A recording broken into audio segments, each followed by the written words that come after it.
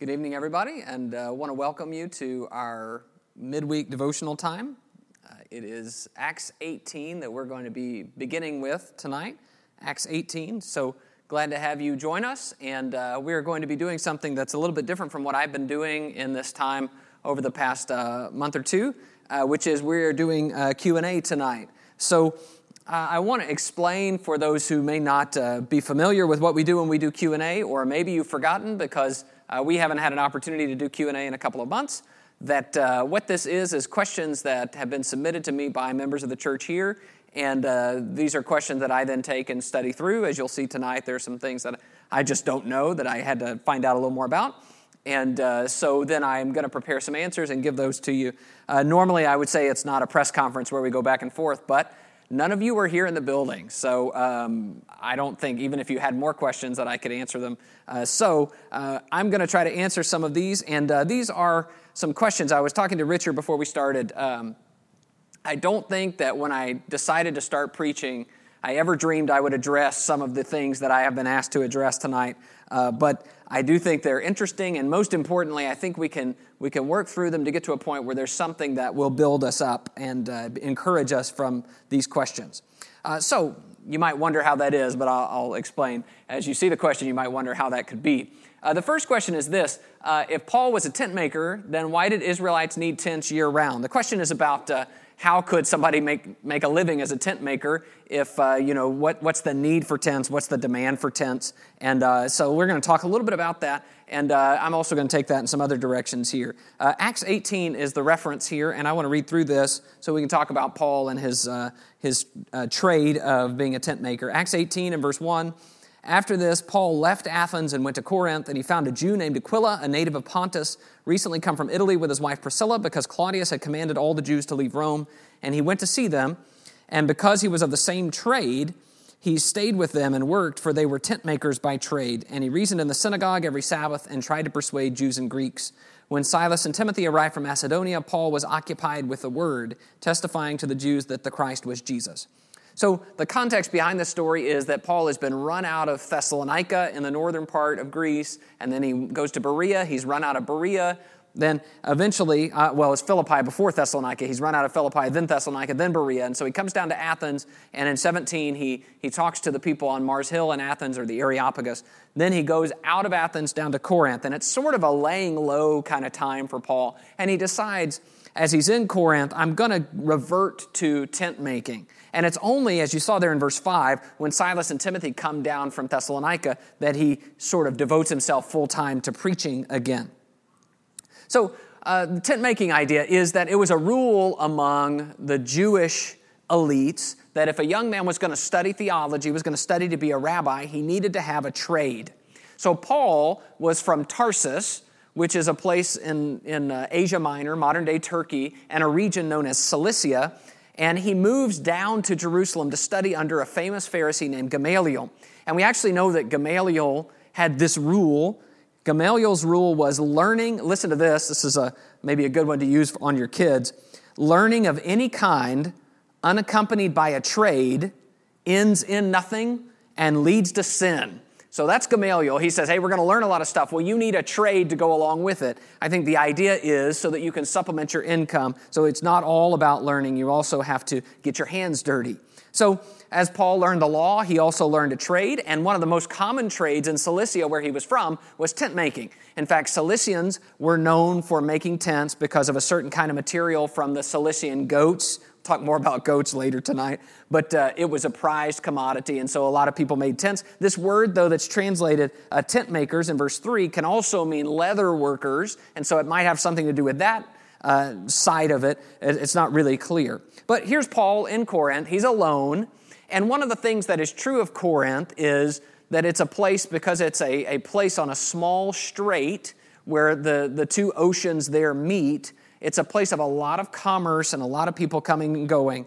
And so it's actually well known in Corinth for there to be philosophers who would come in and sort of siphon off the hospitality of the people and then leave town.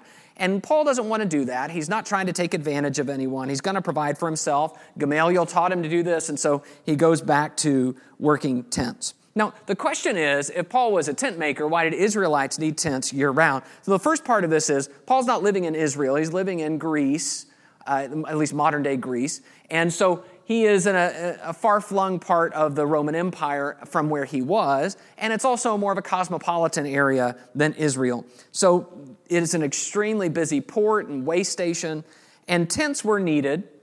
The market for tents in the ancient world was about travelers and soldiers who are moving far away from home, from city to city, going from place to place, traveling. So many people would be too poor to afford a regular stay in an inn. It's not a place like in Israel where hospitality is the focus. And also, if you're in a large city, maybe you can't depend on that. So a tent is just an easy option. You know that you'll have a place to stay where you'll at least be somewhat sheltered from the elements. But I have also read, and I didn't know this, but I've also read that tent making was really hard to make a living in, except in the large cities. And you can imagine why that would be. You know, if you're in a small town and pretty much everybody that wants a tent has a tent, then there might not be that much of a market for tents. But having thought about some of this and thinking through it to prepare for this, there's some things about Paul's effort to go back to tent making instead of preaching that I think we can glean and benefit from. The first is that Paul wanted to not take advantage of people. He was very thoughtful about how people would perceive him. And even later, when there was a group of Christians in Corinth, which there's not, of course, when he comes, even later, he is going to not take pay from them. It's going to kind of become an issue because he doesn't want them to think that he is a mercenary. He's just there to take advantage of them. And I think there's something to be said for that. That even though Paul had a right to do it, he says, I'm going to hold off because I want you to know I'm not in it to get something from you. I'm in it to give something to you. And I think that's an attitude that we need to embrace, the idea that I'm not here to take from you, I'm here to give. It's more blessed to give than to receive. Paul also provides an example of hard work. We talked about this a few weeks ago when we talked about admonishing the idle and how Paul will refer back to in Thessalonica, remember how I worked night and day. I worked with my hands so that I wouldn't be a burden to any of you. So when he then has to instruct people about, hey, you need to be busy working, he can say, like I did. And so that's a very important part of this. Paul is saying, if you want to know what a Christian lives like and how a Christian works, look at me.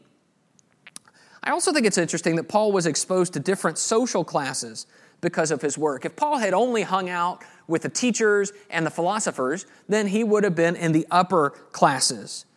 And he wouldn't have his hands dirty with physical labor, and he wouldn't be around the kinds of people who did do physical labor. He wouldn't be around the tanners and the leather workers. He wouldn't be out in the marketplace. He would be in an ivory tower rather than among the people. So when he works as a tent maker, he meets Aquila and Priscilla, a Jewish couple who have the same trade. He likely meets people that are from the guilds and the merchant classes and interacts with them and develops some kind of rapport with them. Do you remember that when Paul writes the letter to 1 Corinthians, the first letter to the Corinthians, he talks about how not many of you were noble or of the high classes. He says that you're the lowly ones. And it may be that this is where a lot of those connections are forged because Paul is doing blue-collar work. And so it seems to me impressive that Paul takes this opportunity and then sort of translates it into a gospel opportunity to meet a different set of people. And then the last thing I want to say about this is just that Paul shows us that we can glorify God in our everyday jobs. There's no shame in this for Paul. Instead, this is about Paul making a tactical decision. That making tents is fine, even though obviously for Paul, God had some other specific purposes because he's going to be an apostle and everything. But doing everyday work, laboring with our hands, making a good wage, going to bed tired, there's benefit in that. And there's nothing shameful in that. That is service to God too. And so I think that we learn a lot from that. I think we learn that we can have the same kind of spirit. I don't want to be taking advantage of people. I don't want to be afraid to work. I want to relish the opportunity to engage with all kinds of people, no matter what class they're from, if they're like me or not. And I want to have this spirit that says, I'm going to work heartily as to the Lord and not to men. So think about that. And I especially want to encourage us as we go to work, and sometimes that work feels frustrating and kind of futile, and it's just about, us just providing for our families, and we got the monotony of work, to remember that we glorify God in our work, and Paul is an example of that. Second question, why were the Jews forbidden to boil a goat in its mother's milk? All right, so we're in Exodus 23. This is one of those questions that really only comes when you've been reading through the law of Moses, Exodus, Leviticus, Deuteronomy, and you come across this statement, and it's usually just a small quip at the end of a long list of things that it'll make you scratch your head for a minute, but in my experience, it's one that I then move on to other things because there's a lot of things that confuse me in those sections. But this is the question that was asked, Exodus 23 and verse 19. It says, "The best of the first fruits of your ground you shall bring into the house of the Lord your God. You shall not boil a young goat in its mother's milk." And if you look around that text, you see there's not really any other context about, well, what kinds of things are we talking about? In fact, he's going to jump off into another section that has completely changed the subject. There are a couple other places that this is talked about. This is Exodus 34:26. "The best of the first fruits of your ground you shall bring to the house of the Lord your God. You shall not boil a young goat in its mother's milk." So very much the same idea. Deuteronomy 14:21 is another. This is some different things before it. "You shall not eat anything that has died naturally. You may give it to the sojourner who is within your towns, that he may eat it, or you may sell it to a foreigner, for you are a people holy to the Lord your God. You shall not boil a young goat in its mother's milk." So what is that about? Why is that condemned or forbidden? And why is it such a specific menu item? Well, the bottom line is that no one's really sure, but there are a lot of potential explanations. So I'll give you a few of those and you can kind of think through them. And then I have a point I want to make at the end. So first of all, there is a Ugaritic poem, which is just another word for a Canaanite language poem, that says, "Cook a kid in the milk and a lamb in the cream." Okay, so that phraseology indicates that Canaanites were involved in boiling young goats, maybe not in their mother's milk, but in milk.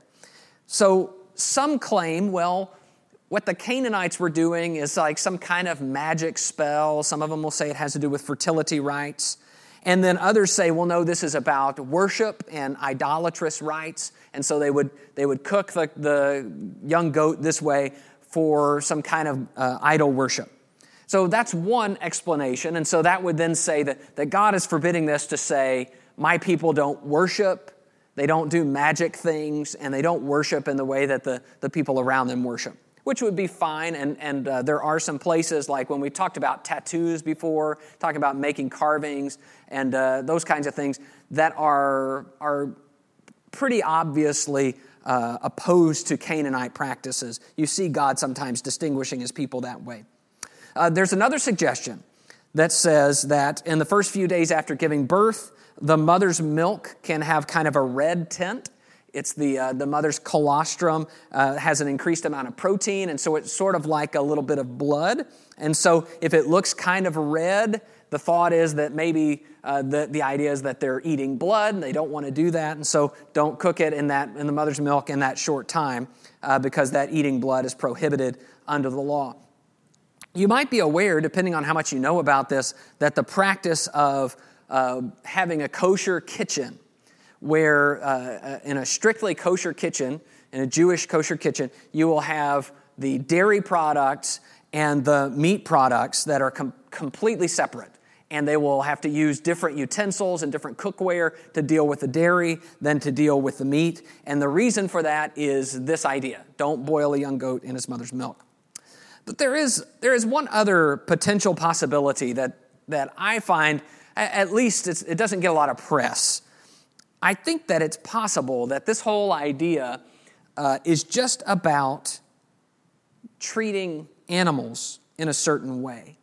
That there is something that's just improper about the mother continuing to live and only giving milk while the baby goat dies. And that just seems off. It just doesn't go together. And I want to show you a few passages that you'll kind of see what I'm getting at when you get the idea of that's kind of a unfair, not nice thing to combine the mother's milk and the baby. This is Deuteronomy 22 and verse 6. This is another one of those passages, if you're reading through the law, you come across it and you think, well, why is that in there? It says, if you come across a bird's nest in any tree or on the ground with young ones or eggs, and the mother sitting on the young or on the eggs, you shall not take the mother with the young. You shall let the mother go, but the young you may take for yourself, that it may go well with you and that you may live long. I mean, of all the scenarios that he would be wanting to instruct them about, he says, hey, here are the specifics of if you find a bird's nest and how you treat the birds. But you can see the idea, don't take the mother with the young. Let the mother go. You know, you can take the eggs, or if you want to do something with the babies, that's fine. But don't take them both. So maybe that's about don't eradicate birds, let them continue to have children and, continue to have a species.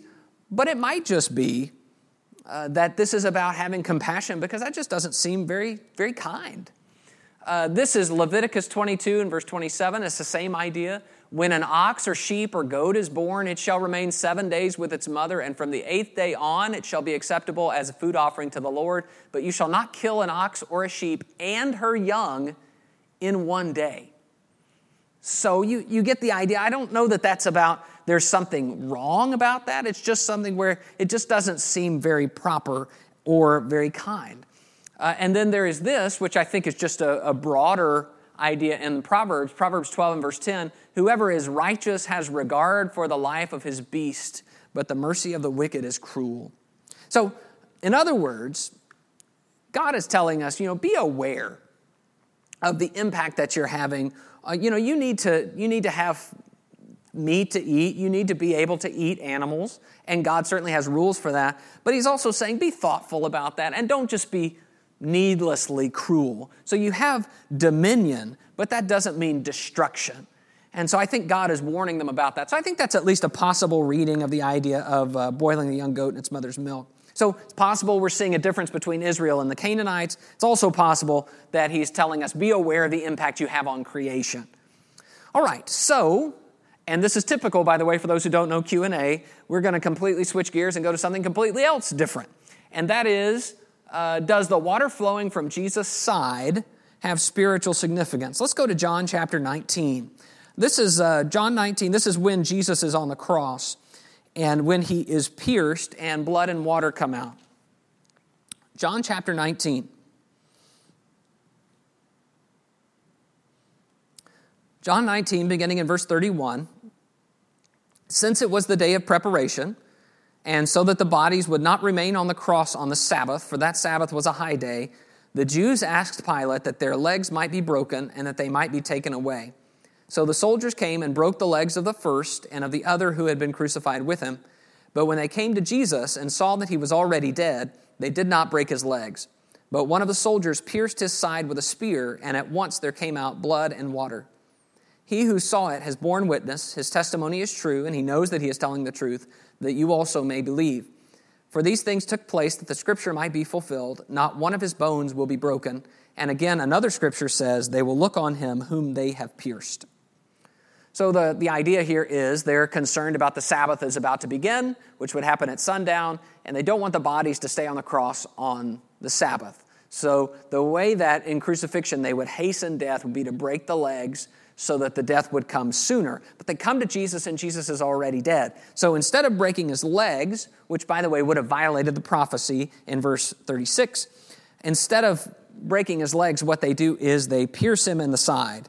In verse 34, the soldiers pierced his side with a spear, and at once there came out blood and water.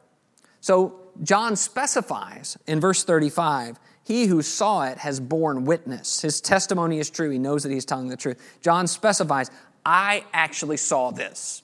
I saw the blood, I saw the water, and I want you to know, it's like he's signing it in this verse, saying, John, I really did see what I'm telling you I saw. Now, there is a very strong parallel to this passage in 1 John 5. And I just want to show this to you. We're not going to be able to explore everything about this section in 1 John 5 because there's more to it than what we want to get into tonight. But in 1 John 5, it says, this is he who came by water and blood, Jesus Christ, not by the water only, but by the water and the blood. And the Spirit is the one who testifies, because the Spirit is the truth. For there are three that testify, the Spirit and the water and the blood, and these three agree. If we receive the testimony of men, the testimony of God is greater, for this is the testimony of God that he is borne concerning his Son. So I want you to notice, I think the obvious connection is in that first part, water and blood, but there's also the idea of the Spirit and the idea of testifying. The Spirit and the water and the blood testify, and they are testifying of something. So when you look at these two passages side by side, water, blood, witness, or testimony. Water, blood, witness, or testimony. So I don't have time to go into 1 John 5 here. It's a complicated section, but I will sum it up this way. John sees the water and the blood that flowed from Jesus' side as testifying to the truth and power of his death. He really did die. That really is true.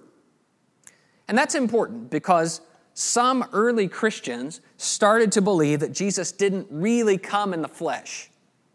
Early Christians believed that Jesus didn't really come in the flesh. He just appeared to. And so there was some kind of different way that he actually was in the flesh, but it wasn't as a real human like you and me. Those people were called docetics.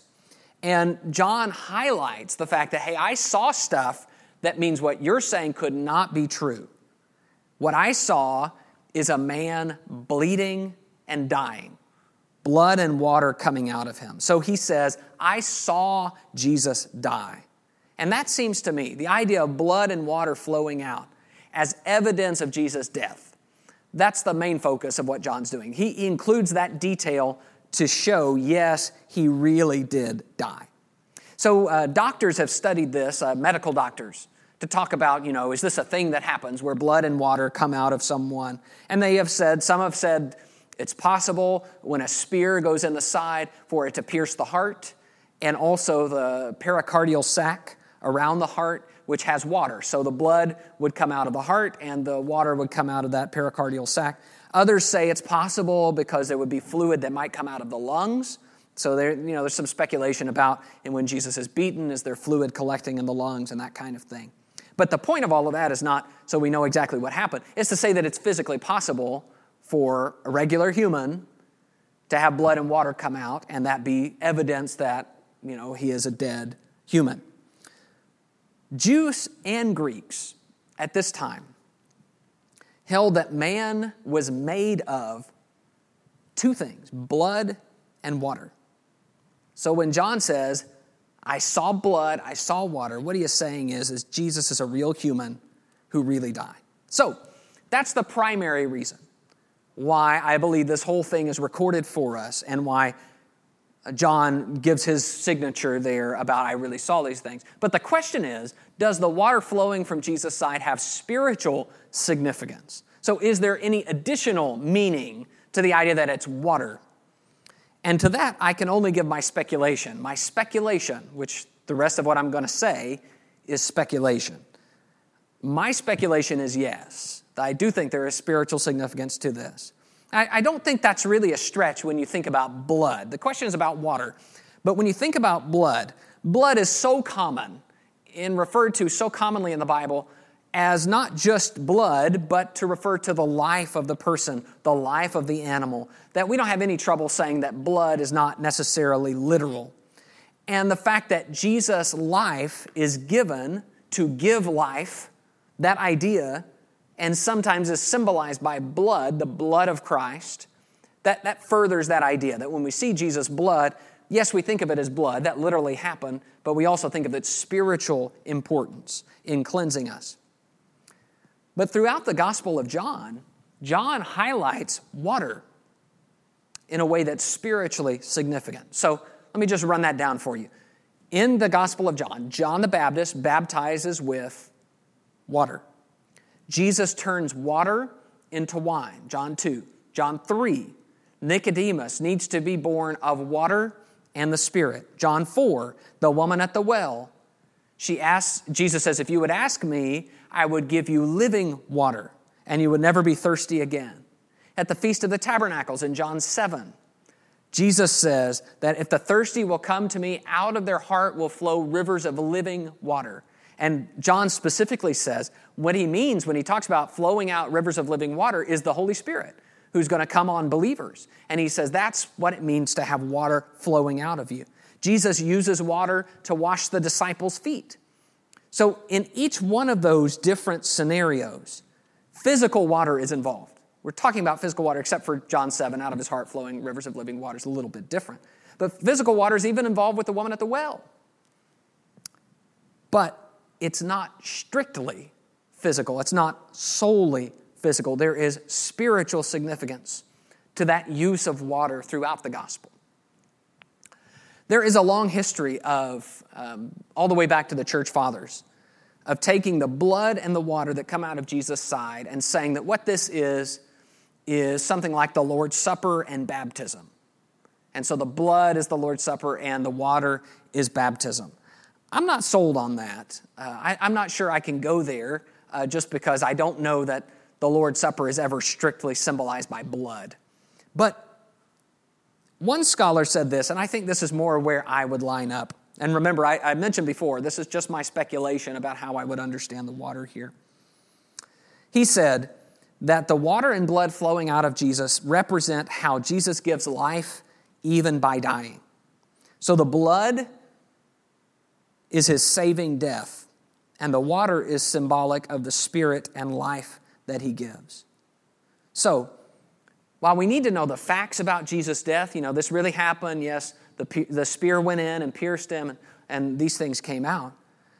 This part is incredibly meaningful to us, that death gives us life. And so when we see that, we don't just see facts, and we don't just see, oh yes, let's go through the medical explanation of what happened. It's not cold to us, because from it we get life. And in that same way, his life is poured out. He has given all that he had so that we can have what we could not have without him. So what I'm getting at is that there are events in Jesus' crucifixion that have a physical meaning and maybe a spiritual significance that's even deeper than the physical part. So if you want a comparison for that, think about the veil being torn into. This actually happens. The physical veil in the temple is torn into when Jesus is crucified. Did it really happen? Yes, it really happened. But does it have more than just a physical significance? Yes, I believe it does. I believe it has a symbolic meaning too. Or think of the earthquake. Was there a physical earthquake when Jesus is crucified? Yes, I believe there was. But is that all that means, that the earth happened to quake then? Well, no, it means something about how the earth is responding to what's happening to the Son of God, its creator. Or think about the saints being raised from the dead and the graves being opened as Jesus' tomb is opened. Oh, is that something that really happened? Yes, it literally happened, but also it has a spiritual significance that death has been conquered and that there is resurrection now. So my encouragement to you, as you think about that, as you go through your week, is to think about what's been done for you, a life that was given, that was poured out, the blood that was shed, a literal suffering and death, so that you could have hope that when your body dies, you can have hope of eternal life. So if that was done for me, then how am I going to serve the one who did that for me? And how am I going to serve other people the way he taught me to serve other people? If we can look at him suffering in that way and see all that he has done, and all we get out of it is, wow, that's really sad, then I think we're missing part of this, that it was done for us to change us and to make us into new people. So I want us to take something from this. I don't just want to, as I was looking through these questions, they're kind of all over the map, and I understand that. But I do think there's some things we learn here about our work, and I think there are some things we learn here about our relationship to the creation and to animals. And I think there's some things we learn in this last question about what's been done for us and what it means for us. So I appreciate you studying along with me, and I want to encourage you to keep asking questions and keep sending those to me. I want to continue to do our Q&A. I don't know when we'll be able to do this on a regular Sunday morning. Again, I don't know when we're going to get back into that, but I do want to encourage you to keep asking, and we'll continue to have studies where we answer those questions and try to find what God is saying to us in His Word. So let's have a word of prayer, and we'll be done for tonight. Thank you so much for joining us tonight.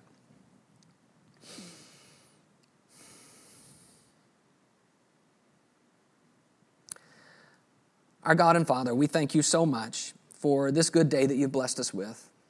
And Father, as we are near the close of this day, as we are beginning to shut down and to rest, as we set aside some of the burdens and concerns of the day, we thank you. We thank you for your word that is a guide to us and is a blessing to us, that it encourages us, that it recenters us on the things that matter. Father, so often we get wrapped up in all the tasks that we have and all the monotony of daily life, and we forget our obligations to you and our connection to you. And Father, I pray that you'll help us to remember you in everyday life. Father, we thank you that you have given us roles and responsibilities in which we can serve you and serve others. Help us, Father, to see the incredible importance you place on those things. Help us to work hard as to the Lord and not to man. Father, I pray that you'll help us to have compassion on others as we look around to a world that is like sheep without a shepherd, that is lost and scared. Instead of being critical, to be helpful and to be kind, to reach out to help, to comfort and to care. I pray that you'll help us to realize the impact that we have on others. And Father, we thank you as we think again about the incredible gift you've given us in sending your Son to die for us. I ask that you'll help us to take his sacrifice to heart, to live in gratitude and in hope, and Father, to follow our Savior in serving and even giving ourselves and our time and our hearts and our lives for others. Father, I pray for our group, and I pray that you'll be with those who are suffering and sick. I pray that you'll be with those who are anxious, be with those who are uncertain about the future. Be with those who don't know when they're going to start school or where they're going to be. Be with those whose jobs are in limbo. Be with those who are having difficulties in their relationships with others. Be with those who are confused, who are scared, who are tired, who are doubting. And Father, I pray that you will reach out, give them the strength that they need. I pray, Father, that you will be with each one of us as brothers and sisters, that we will look at others and try to help and see what can be done to bless them. Father, I pray for the leaders of our nation, the leaders of our state, and all the people who are making decisions that are so difficult right now. I pray that you'll give them wisdom and that you'll help them to help others so that together we can grow stronger as a nation and we can have some progress in the difficulties that we're in. But most of all, Father, we hang our hopes on you, and we trust you that you're in control, that you'll do what's right. Father, I pray that you'll bless each one of us, that you'll continue to be with us. In the name of Jesus we pray. Amen.